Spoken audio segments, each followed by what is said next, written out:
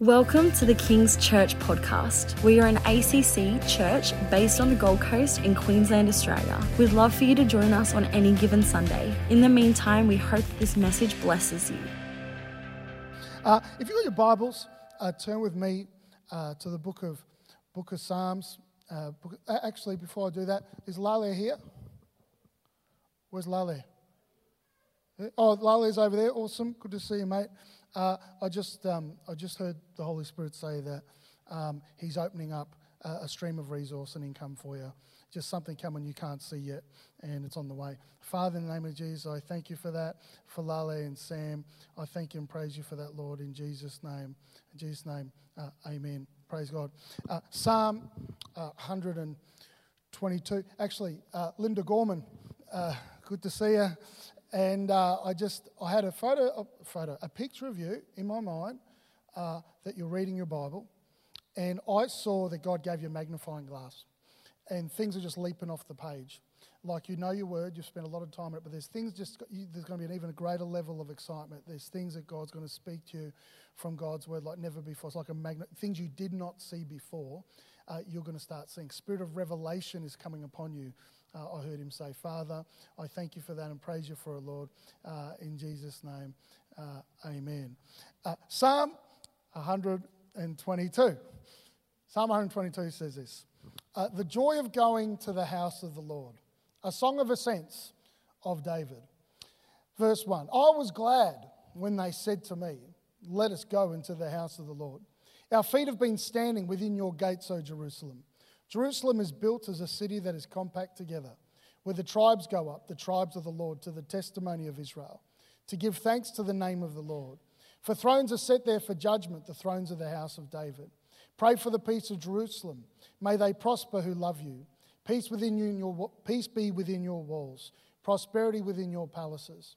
For the sake of my brethren and companions, I will now say, peace be within you. Because of the house of the Lord our God, I will seek your good. The title of my message today is called Taking It to the House. Let's pray. Father, I thank you for your word. I ask and pray that you help us to carry your values. I thank you and praise you for that, Lord. In Jesus' name, amen. Most of you would know that we've been doing a series for a few months called Song of Ascents. And basically, we've been focusing on Psalms 120 to 134. Each year, we take a few months to focus on one of the books of the Bible. But this year, I didn't feel to focus on an entire book, just wanted to focus on these particular psalms. They're called Song of Ascents because basically they were songs sung by the Israelites on the way to Jerusalem for the feast 3 times a year. So 3 times a year, they would go to Jerusalem and that they would go gather for the feast. And it was called Song of Ascents because they would sing on the way, and on the way up, they would actually have to walk uphill to Jerusalem. That's why it's called Song of Ascent. So no matter what had happened in the past few months, they were all going to gather together and they were all going to rise together to worship the Lord in Jerusalem, which was awesome. At the start of this year, we felt the word for our church this year was going to be on the rise. And so basically we felt that every area of our church was going to rise to a whole new level.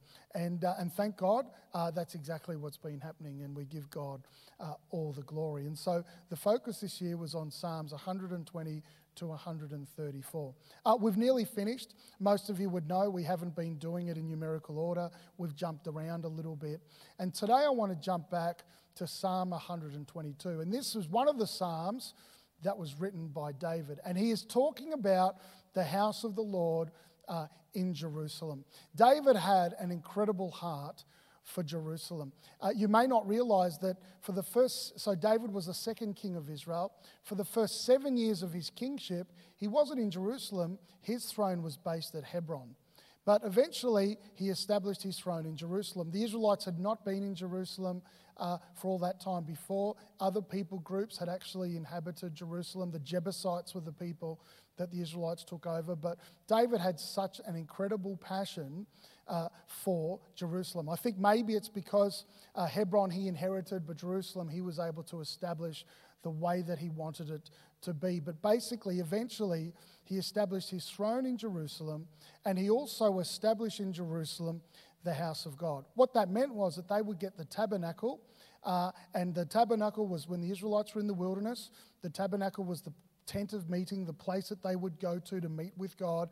He established it in the middle of Jerusalem. And so we pick up the story, and he says, I was glad when they said unto me, let us go unto the house of the Lord. He's talking about the house of the Lord. He's talking about meeting in the tabernacle in Jerusalem at that time. It would not be inappropriate for us to use the things that he teaches and says in there to describe the modern church. The church age actually started after the day of Pentecost in Acts chapter 2. Some people get a bit funny about the church because Jesus doesn't talk a lot about the church. Jesus primarily talks about the kingdom. But if you want to describe the difference between the kingdom and the church, the kingdom is basically culture, God's way of doing things. But the church age began after the day of Pentecost, and that was establishing the organism and the organisation for which God had moving forward. Jesus only talked about the church twice, but it was very positive. He says, I will build my church, and the gates of hell will not prevail against it. But after Acts chapter 2, the church is actually mentioned 120 times. So make no mistake, the church is part of God's plan for the planet. The church is part of God's plan for every single one of us to fulfill the potential that God has for every single one of our lives. And so he's talking about the house of the Lord, which is in Jerusalem. And so in some ways, he's describing what it should be like. And so today I want to talk to you about what the house of God is described as is in here, what the house of God should be like. And so if you want to think about it, if you're taking notes, you can write down the house of God is a place of. And then I'll talk about 7 things from this passage of Scripture that he describes what the house of God should be like, or what we would say today, what the church should be like. The first thing about the house of God is this. It says in Psalm 122 verse 1, David says, I was glad when they said to me, let us go into the house of the Lord. The first thing about the house of God is it should be a place of great joy. It should be a place of great celebration. The Bible tells us in Psalm 16 verse 11 that in God's presence is fullness of joy. Religiosity tries to dull that down. Religiosity tries to make things too somber and too serious. But make no mistake, the house of God should be a place of great joy and great celebration, because in God's presence is fullness of joy. The most joy we can have is actually in the presence of God. The Bible tells us in 1 Thessalonians chapter 5, 6 to 18, it says 16 to 18, it says, be joyful always, pray without ceasing, in all things give thanks, for this is the will of God in Christ Jesus for you. So he's writing to those people and he's saying the will of God is that you be joyful always. And notice this, he's not writing to an individual, he's actually writing to a whole church. And he's saying, hey church, be joyful always, pray without ceasing, in all things give thanks, for this is the will of God in Christ Jesus for you. It's God's desire that the house of God be a place of great joy, that the house of God be a place of great celebration. Now you might be saying, well, how can I do that with everything going on in my life right now? If you knew the pressures and the struggles I'm under, how can I actually have joy? But I want to let you know that you don't have to have joy according to your circumstances. We can have joy in spite of our circumstances. In spite of what's going on in our world, we can still be filled with the joy that God actually has for us. That's why the house of God should be a place of joy and a place of celebration. You know, Walt Disney, he was wrong.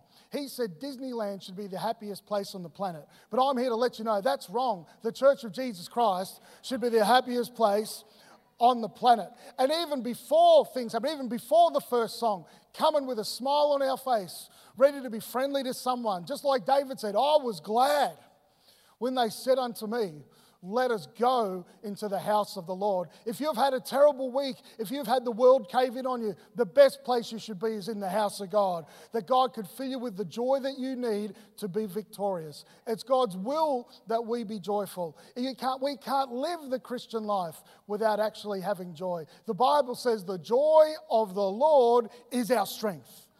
If we want to be the strong Christians God has called us to be, then we need to have a life of joy. And one of the best ways we can actually have that joy is by coming to the house of the Lord. The second thing he says is this, Psalm 122, 1-4, says, I was glad when they said unto me, let us go into the house of the Lord. Our feet have been standing within your gates, O Jerusalem. Jerusalem is built as a city that is compact together, where the tribes go up. The tribes of the Lord, to the testimony of Israel, to give thanks to the name of the Lord. The second thing about the house of God is that it's a place of gathering. It's a place of gathering. Church is a place where we actually gather together. Church is not an individual thing. You know, if I say you're the church and if I say I'm the church, technically that's not actually correct, because the church is never individual.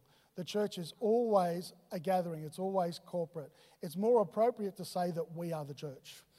Without you, I cannot be the church. Gathering is an essential part of that church, that coming together. When the church was established in Acts chapter 2, there's a lot of descriptions about what the church looked like. And in Acts chapter 2, verse 46, it says this, so continuing daily with one accord in the temple and breaking bread from house to house, they ate their food with gladness and simplicity of heart. So watch this. They met in the temple, corporate gathering. And then they met house to house in small groups. That's kind of like how the structure of church should be. We come together corporately, and then we actually meet from house to house. Come together on the Sunday, and then can meet in small groups throughout the week. Come to the house of God where we come and we celebrate and come under Ascension Gift Ministry and teaching.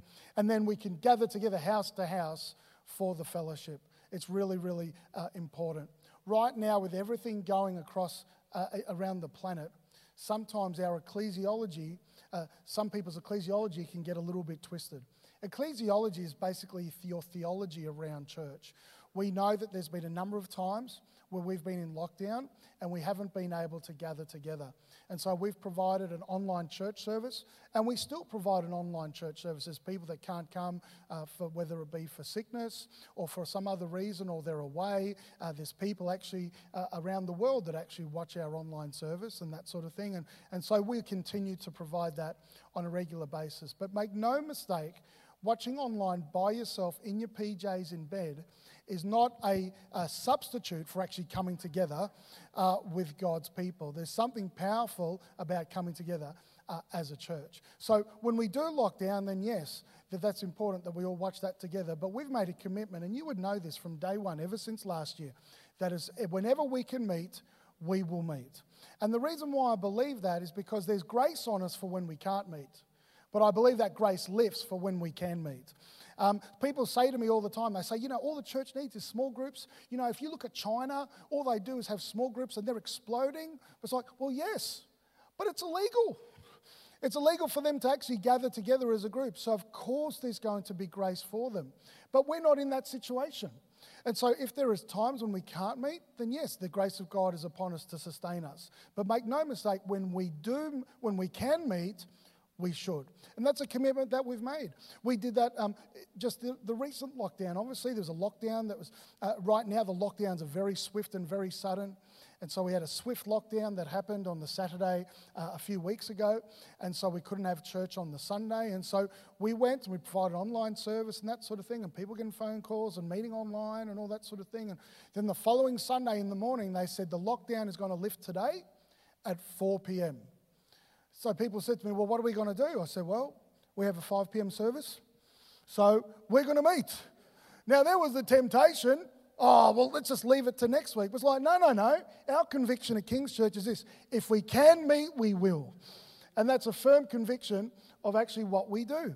And why? Because the church is gathering. Just watching online is actually an incomplete experience. There's something powerful about coming to the house of God, worshiping with God's people, going out and talking to people and meeting people and that sort of thing can fill you with the strength that you need to continue on with the week.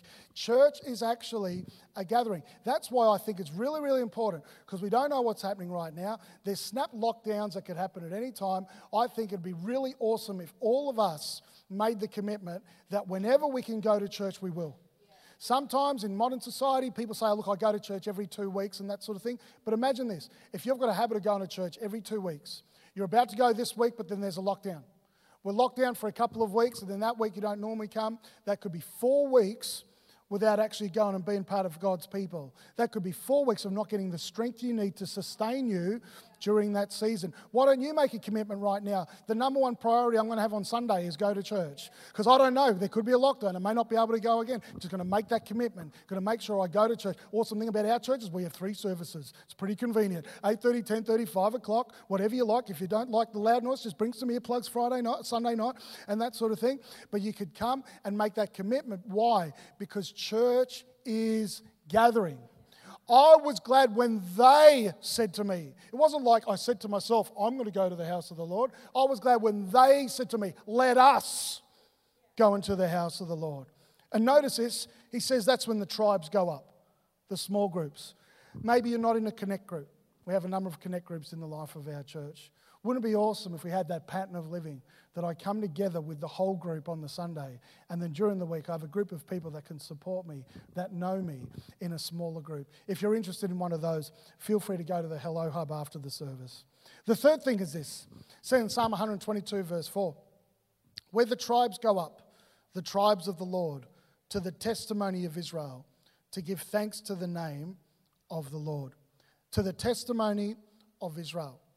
That phrase, testimony of Israel, is talking about a thing called the Ark of the Covenant. So the Ark of the Covenant was something that the Israelites used to carry around with them. Inside it was Aaron's rod, the rod that budded, and also fragments of the 10 Commandments. It was known as the place of the manifest presence of God. So when the Israelites were in the wilderness, they would travel around and they would take the tabernacle and they'd establish it in the centre of where they were staying. And right in the heart of the tabernacle, they would put the Ark of the Covenant, which represents the presence, manifest presence of God. And so David understood this and was super passionate about the Ark of the Covenant. When they established the tabernacle in Jerusalem, they still didn't have the Ark of the Covenant with them. The Philistines had it. And so eventually David was able to get the Ark of the Covenant from the Philistines. And so he sent down there a cart with some cows on it. The Philistines put it on a cart with cows, and it came back and it started walking towards Jerusalem, started walking towards the tabernacle, which is where God's presence should be.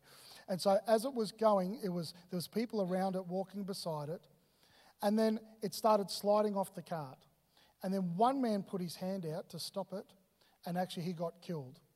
And so then what happened was the cart was actually, the Ark of the Covenant was left at someone else's house.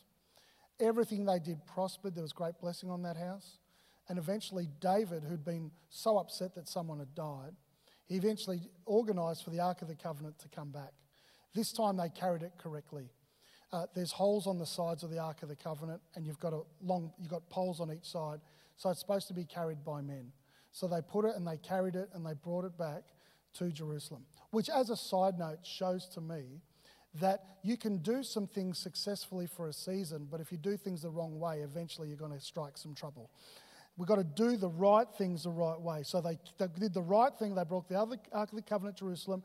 They did it the right way. They were carrying it on poles. David was so excited. He didn't wait for it to come to Jerusalem. He ran out to meet it. And he started dancing and jumping around. And the Bible says that he was only wearing his ephod. Now, linen ephod. Now, I don't know, I'm not sure if that's the equivalent of Speedos or anything like that, but I do know he was revealing too much of himself to the point that his wife was pretty upset. I don't know if he had other clothes on and he got so excited that the other clothes just started flying off him and that sort of thing. I get real nervous when people come up to me and they say, Pastor Ben, I just want to dance like David danced. We don't want you to dance like David danced. We want you to keep your clothes on and that sort of thing. And so he was so excited. He came back and was established back at Jerusalem in the tabernacle. And here he writes this psalm. He talks about, I was glad when they said unto me, let us go to the house of the Lord, to the testimony of Israel, where the presence of God is. The house of God should be a place of the presence of God. It's the presence of God that differentiates us. It's the presence of God where there can be miracles. That's why that last song that we sang is so prophetic. This is a house of miracles. Amazing thing has happened over the last few weeks of our church. We've been seeing miracles literally every week. Sunday night after Hot August night, last night of Hot August nights, had a couple of words of knowledge for some people. Felt God was going to heal some people and had someone get healed of an infection in their ear. Someone's wrist got healed and that sort of thing. It was awesome.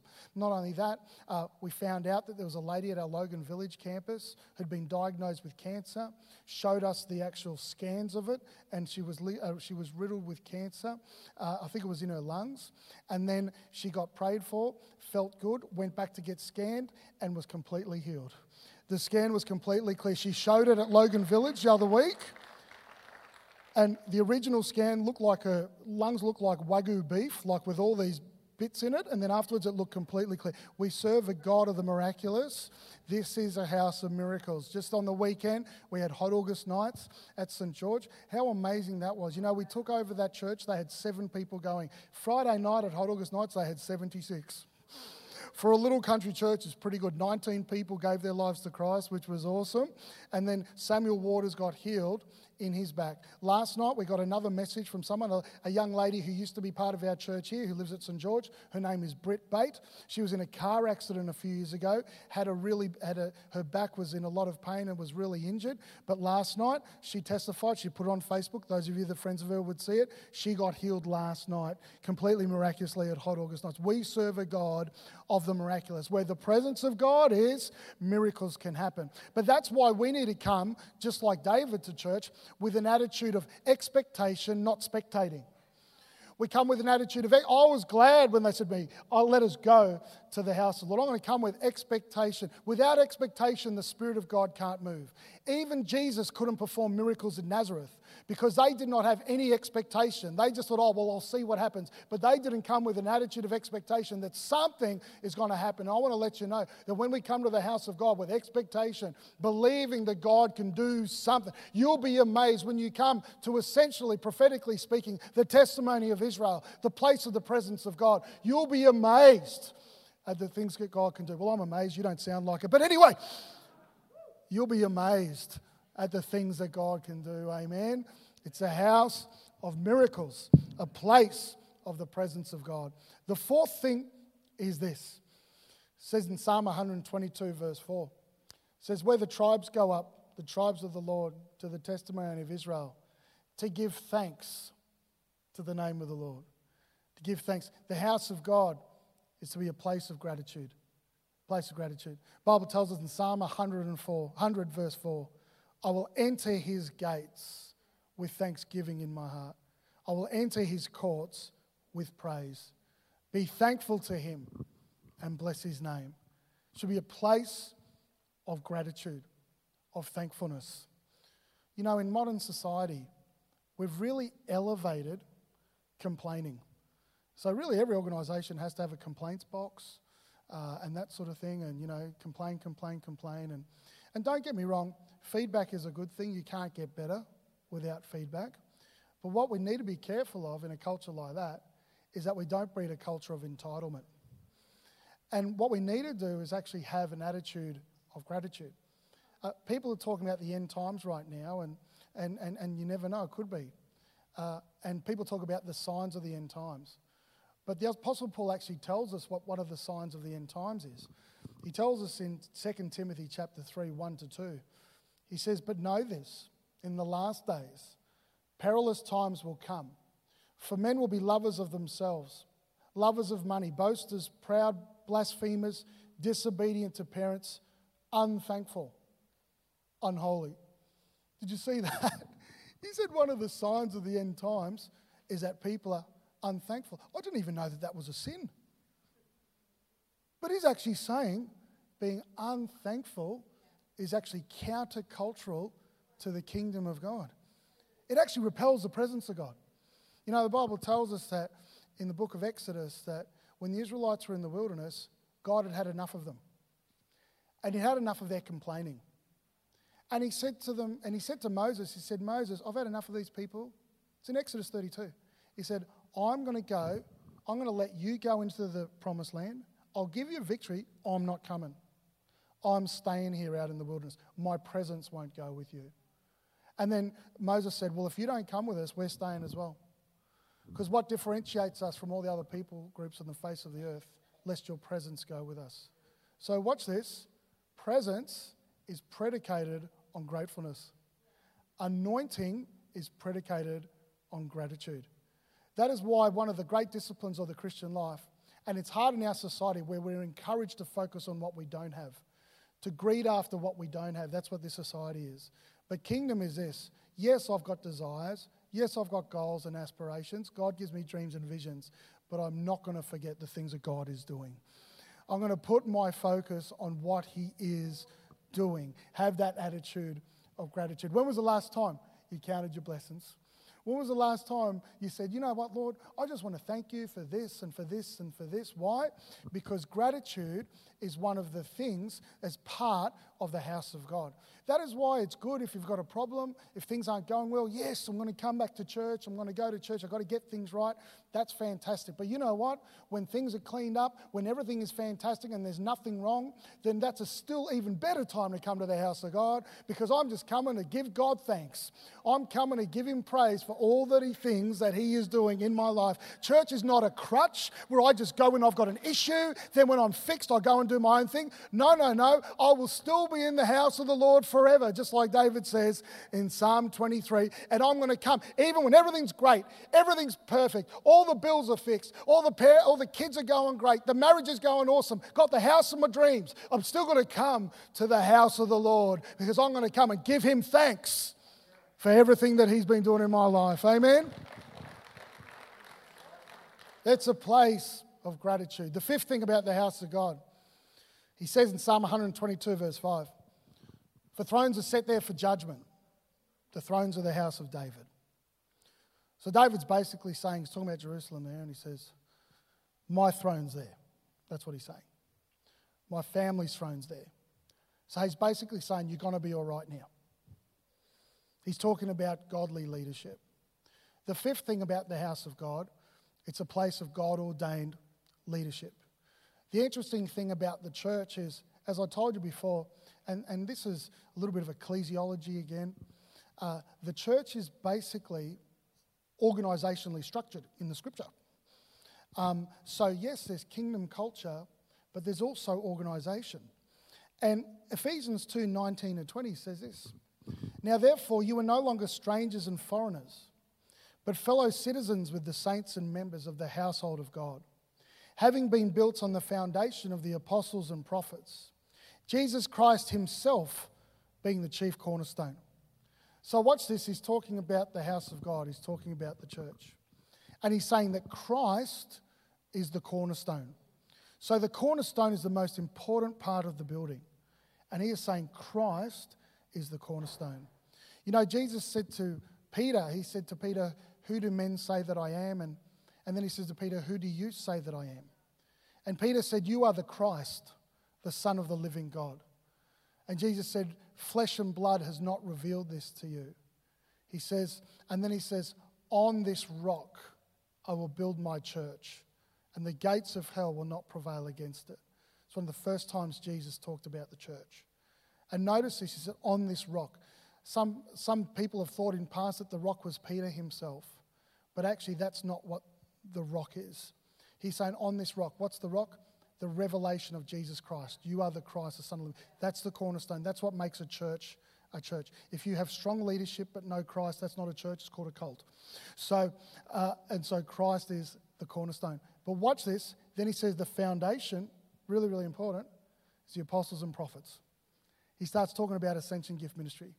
Ephesians 4:11 and 12 says, God gave some to be apostles, some to be prophets, pastors, teachers, and evangelists, whose job was to equip the saints for the work of the ministry. He's talking about God-ordained leadership. So that's essentially the cornerstone of the church. So if there's no ascension gift, if there's a Christian gathering, it's still not a church.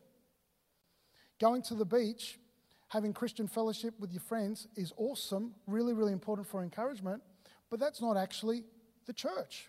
You know, I was I was talking to a friend of mine once, and he got offended at the church he was in and upset, and so decided he's not going to church anymore. And I was talking to him. I said, "Mate, what church do you go to?" He said, I don't go to church.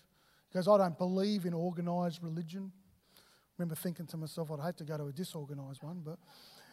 And I said, "Well, what do you do for church?" He goes, "Oh, we do church at home." So we get up on Sunday and someone shares from the devotion. We pray with each other. We sing a worship song. We take communion together. He says, "Me and my wife and kids." He said, "That's how we do church. That's our church." And I said, "Bro, that ain't church. That's breakfast." Amen. Now, it's a great habit. Every parent should listen to that. But that's not church. Because it's not the presence of Ascension Gift Ministries. Your devotions is important. Hearing from the Lord privately is very, very important. But that's not church. Church is where we gather together and there's a presence of Ascension Gift Ministry. Does that make sense? Imagine having that lifestyle. I do my daily devotions, spend time with the Lord every day, and then I'm part of a small group with people that can know me, that get to know me, that pray for me and that sort of thing. And then on Sunday, we all get together as a tribe and we come together to the house of the Lord. That's an incredibly balanced approach. And make no mistake, the house of God is a place where there's God-ordained leadership. The sixth thing is this. He says in verse 6 to 8, "Pray for the peace of Jerusalem. May they prosper who love you. Peace be within your walls, prosperity within your palaces. For the sake of my brethren and companions, I will now say peace within you." So notice this, he says, pray for the peace of Jerusalem, but he's not praying for external factors. He's praying for peace 3 times, peace within you. The sixth thing about the house of God should be a place of glorious peace, a place of glorious peace. He is praying more for internal peace there than actually external peace. He is saying that wherever the house of God is, that should be a place of peace for people. It should be a place where there's friendliness, where there's welcoming, where people know each other, where people have other people on their side. It's a place of peace. Now, that is not normal for humans to have. Because as humans, it's easy for us to get offended at each other. That's why I say sometimes church is like sandpaper ministry, where literally you rub up against other people. You come to church and it's not necessarily always people that you would naturally gravitate to in life. But one of the things I've noticed in the Bible is God doesn't care too much about that sort of thing. Look at how Jesus formed his disciples. Jesus called 12 disciples and he got guys on there who would not naturally get along. I mean, he had Simon the Zealot, who wanted to see Israel free from taxes, and he had Matthew the tax collector in the same leadership team. And the zealot wanted to kill the tax collector. That's what would normally happen. I can imagine Matthew joining Jesus' team and saying, "Oh, this ain't going to work." He's got one of those guys. I could see them at leadership meetings with Jesus sitting at Jesus' feet. Matthew making sure he's at least 4 people away from Simon. In the middle of Jesus' teaching, Simon's looking at him. "Can I get you?" And he'd be like freaking out because he knows Simon the Zealot. Normally, they would be mortal enemies. But Jesus said, "I'm going to have you and you come together under me." That's why I don't believe in churches of one nationality. I don't believe in churches of one age group. Why? Because God gets all of us together like a family. But what that means is this: if we're going to have peace, we've got to be really good at peacemaking. You don't have peace without making peace. Peace is not like I just rock up and it's this perfect utopia. If you find a church where it's completely peaceful, can I say to you, please don't go there. You'll ruin it. Especially you, Pastor Rob. Why? Because it doesn't exist. Imperfect people loving a perfect God, putting us together with other people who have different personality types from us, some different ways of thinking, and we rub up against each other. In the early church wasn't perfect. They would get offended at each other all the time. But then that wasn't an opportunity for the apostles to say, okay, this group's offended, let's send them out and plant a church so they don't have to worry about the other guys. He said, no. He would talk about making peace. He would say to them, this was Jesus actually said this in the book of Matthew. He said, if you have an issue with your brother, go to your brother. Make it right with them. Peace is not normal. Peace has to be made. And we need to be peacemakers. Because Jesus says in Matthew 5, blessed are the peacemakers, for they shall be called the sons of God. Maybe you're here and you're offended with someone here. Can I tell you, running away won't solve it. The best way to overcome that offence is actually trying to make right with your brother and sister, to try and deal with it. Because God's desire is that the house of God be a place of peace. There's nothing external that can affect the house of God. Jesus said the gates of hell will not prevail against it. The only things that will affect the house of God are things that are internal. That's why Jesus said in Matthew chapter 3:25, if a house divided against itself, that house cannot stand. And that's why it's important for us to be peacemakers. Because if we're going to be a house of peace, we need to make peace with one another. And the last thing he says is this. He says in Psalm 122 verse 9, because of the house of the Lord our God, I, David, will seek your peace. I, David, will seek the city's peace. Because of the house of God, because God has touched my heart so much, I'm not just focused on myself. I will seek your good. I, David, will seek your good. The seventh thing about the house of God is a place of generosity. A place of generosity. God's desire is that you be so blessed, so grateful, that you be a blessing, that we would be a blessing to others. Genesis 12:1-3 says this, now the Lord said to Abram, get out of your country, from your family to your father's house, to a land that I will show you. I will make you a great nation. I will bless you and make your name great, and you shall be a blessing. I will bless those who bless you. I will curse him who curses you. In you all the families of the earth shall be blessed. This is where we get this phrase, blessed to be a blessing. God says, I will bless you, and then you will be a blessing. Because of the goodness of God in our lives, it only naturally works out that we want to be a blessing to others. You know, I think I'm sounding like an old man here, but I'm a bit nervous about how society has changed the narrative of Christianity. That somehow Christianity's been a bad thing for our society. When the reality is, most societies that are really good were founded upon Christianity. Were founded upon Christian principles. If you look at our nation, most of the community groups were actually founded from Christian groups. It wasn't secular humanism that created anything. Societies like that don't end up doing too well. But ones that were built on Christian values tend to be better for others. I was watching an interview recently with a guy who's a very well-known media commentator in Australia, and he's fighting vigorously for Christian freedoms. So for religious freedom, but he really wants Christian freedoms to be at the forefront. And I saw him get interviewed by a friend of mine who's a pastor, and my pastor friend said to him, he said, so you're not a Christian? And the commentator said, no, I'm not. But you're fighting for Christian freedoms. You want Christian freedoms protected. He said, that's right. He said, why is that? And he said, and the commentator said, well, all I know is this. Every country I've seen that has been founded on Christian values is a better society. He says, our country of Australia, we call it the lucky country, but the reason why is because it was founded on Christian principles.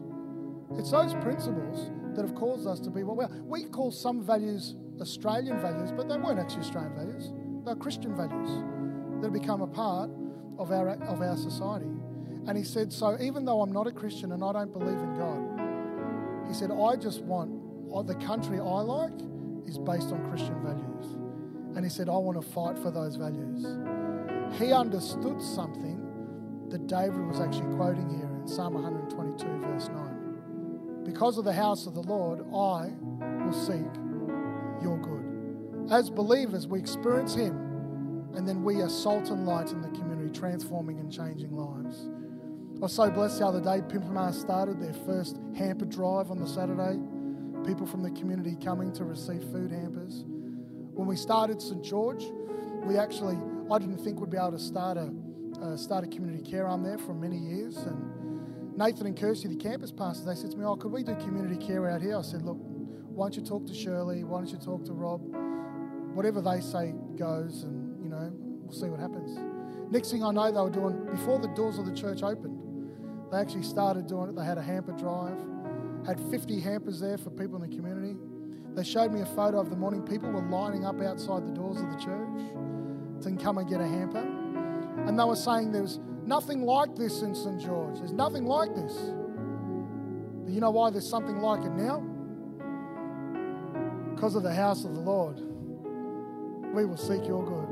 Just like our community care arm here at Reedy Creek. Because of the house of the Lord, I will seek your good. The house of God is to be a place of radical generosity. And it's because of your generosity, church, that we've been able to do things like that. Because you've let the Lord touch your heart. You've experienced his goodness. And because of that, it's manifested and welled up in rich generosity. And that's how the house of the Lord should be. Amen? That is the God that we serve. The house of God, a place of generosity.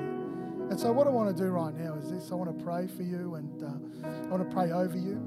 I'm sorry I preached a little bit longer than I normally do, a bit long-winded today. I apologise. But I just want to pray, and I feel like for our Reedy Creek campus, I've never had such a strong incitement in my spirit as I have in the last period of time. And it's because I believe of what God's about to do in the life of our church here at Reedy Creek.